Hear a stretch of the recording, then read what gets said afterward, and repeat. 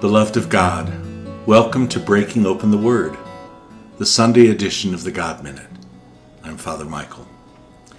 Today, on this second day of the month of April, the Church celebrates the sixth Sunday of Lent, calling it Palm Sunday of the Lord's Passion. This is the place in the liturgical year when the Church gives us the opportunity to remember and relive the events which brought about our redemption and salvation. What we commemorate and relive, if you will, during this week is not just Jesus' dying and rising, but our own dying to sin and selfishness and rising in Jesus, resulting in our healing and reconciliation and our redemption. Now, on this day, there is the gospel reading about Jesus' triumphant entrance into Jerusalem, where Jesus' followers welcomed him riding on a donkey as King and Savior. This gospel, if you recall, is proclaimed at the very beginning of the Mass, even before the entrance antiphon or hymn. For your reference, that passage is taken from Matthew chapter 21, verses 1 through 11. I want to share a portion of that gospel with you now. The disciples went and did as Jesus had ordered them. They brought the ass and the colt and laid their cloaks over them, and he sat upon them. The very large crowd spread their cloaks on the road, while others cut branches from the trees and strewn them on the road. The crowds preceding him and those following kept crying out and saying, "Hosanna to the Son of David! Blessed is he who comes in the name of the Lord! Hosanna in the highest!"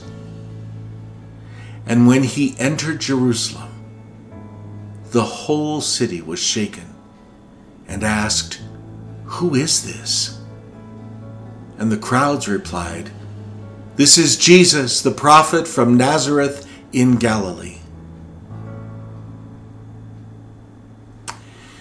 Then at the usual time of the proclamation of the gospel, we have the proclamation of the Lord's Passion, where we reflect on Jesus' unjust trial, humiliating, cruel torture, crucifixion, and death.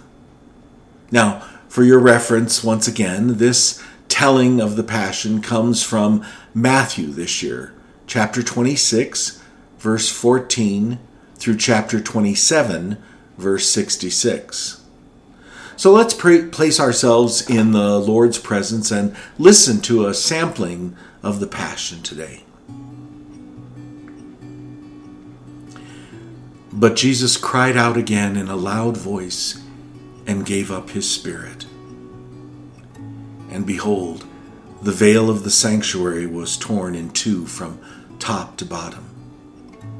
The earth quaked, rocks were split, tombs were opened, and the bodies of many saints who had fallen asleep were raised.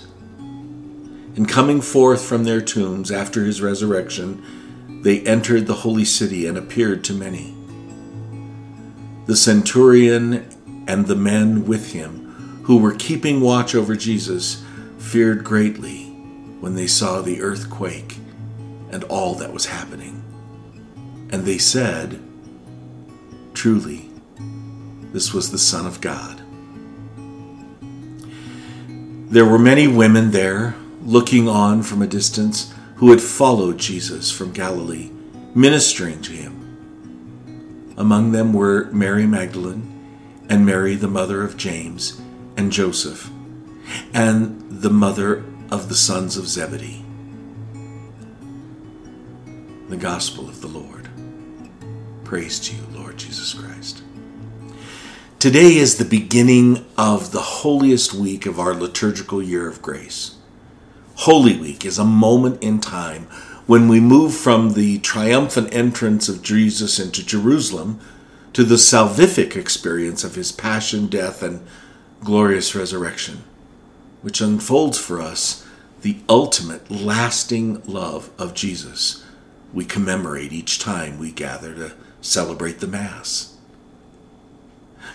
This week is a profoundly solemn and holy time because we see so clearly the incredible and supremely profound act of love that God has for all of us, even though we are sinners. Beloved of God, this is love that is at its most perfect and pure. Every time I reflect on the passion of our Lord Jesus, I'm made aware of my unworthiness to be shown such love.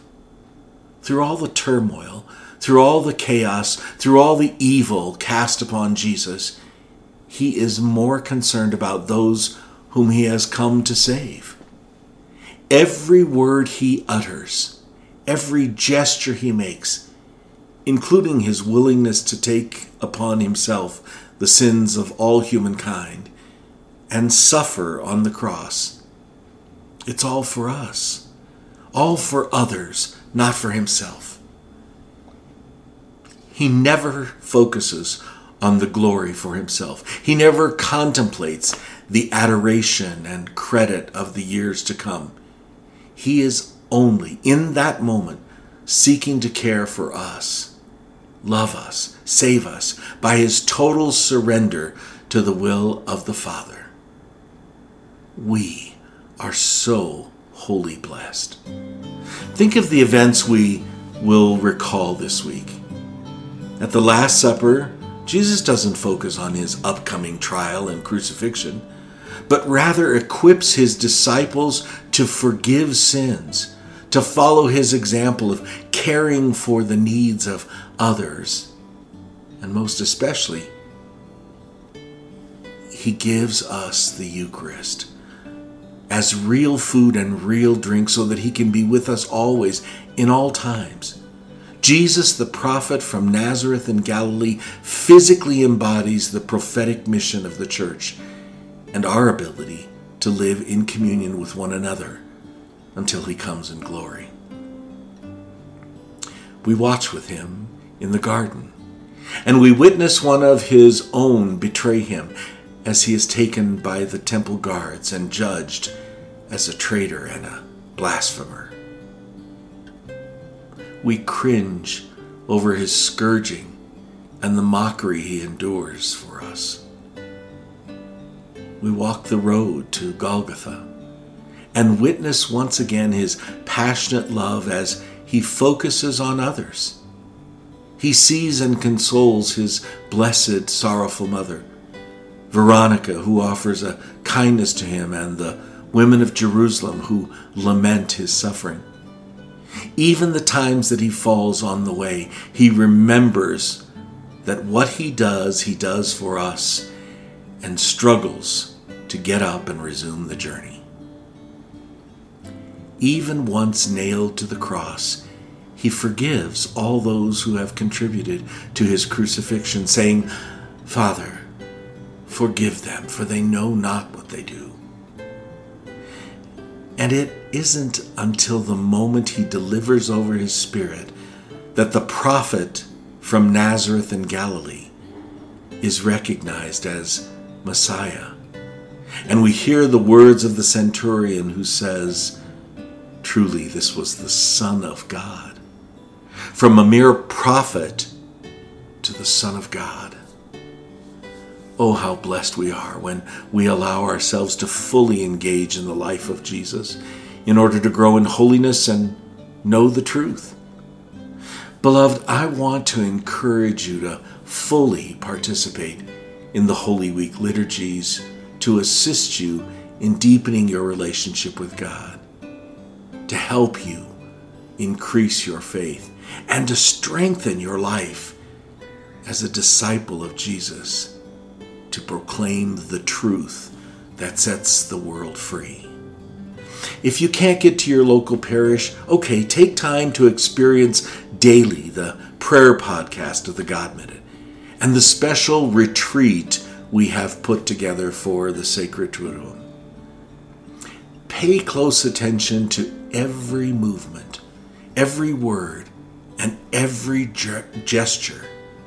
Carve out a little extra time for daily silent reflection this week. See how much the Lord loves you and desires your salvation. Let not one moment this week be without care for your Savior as he cared for you. Let not one thought, word, or deed be without his incredible love guiding you as you seek to follow his example in your care for others. Let this week be truly holy, because we desire to be holy as he is holy, by our desire to mirror his selfless and perfect love for others. Beloved, know that I love you, and I am proud of the challenges you have accepted this Lenten season.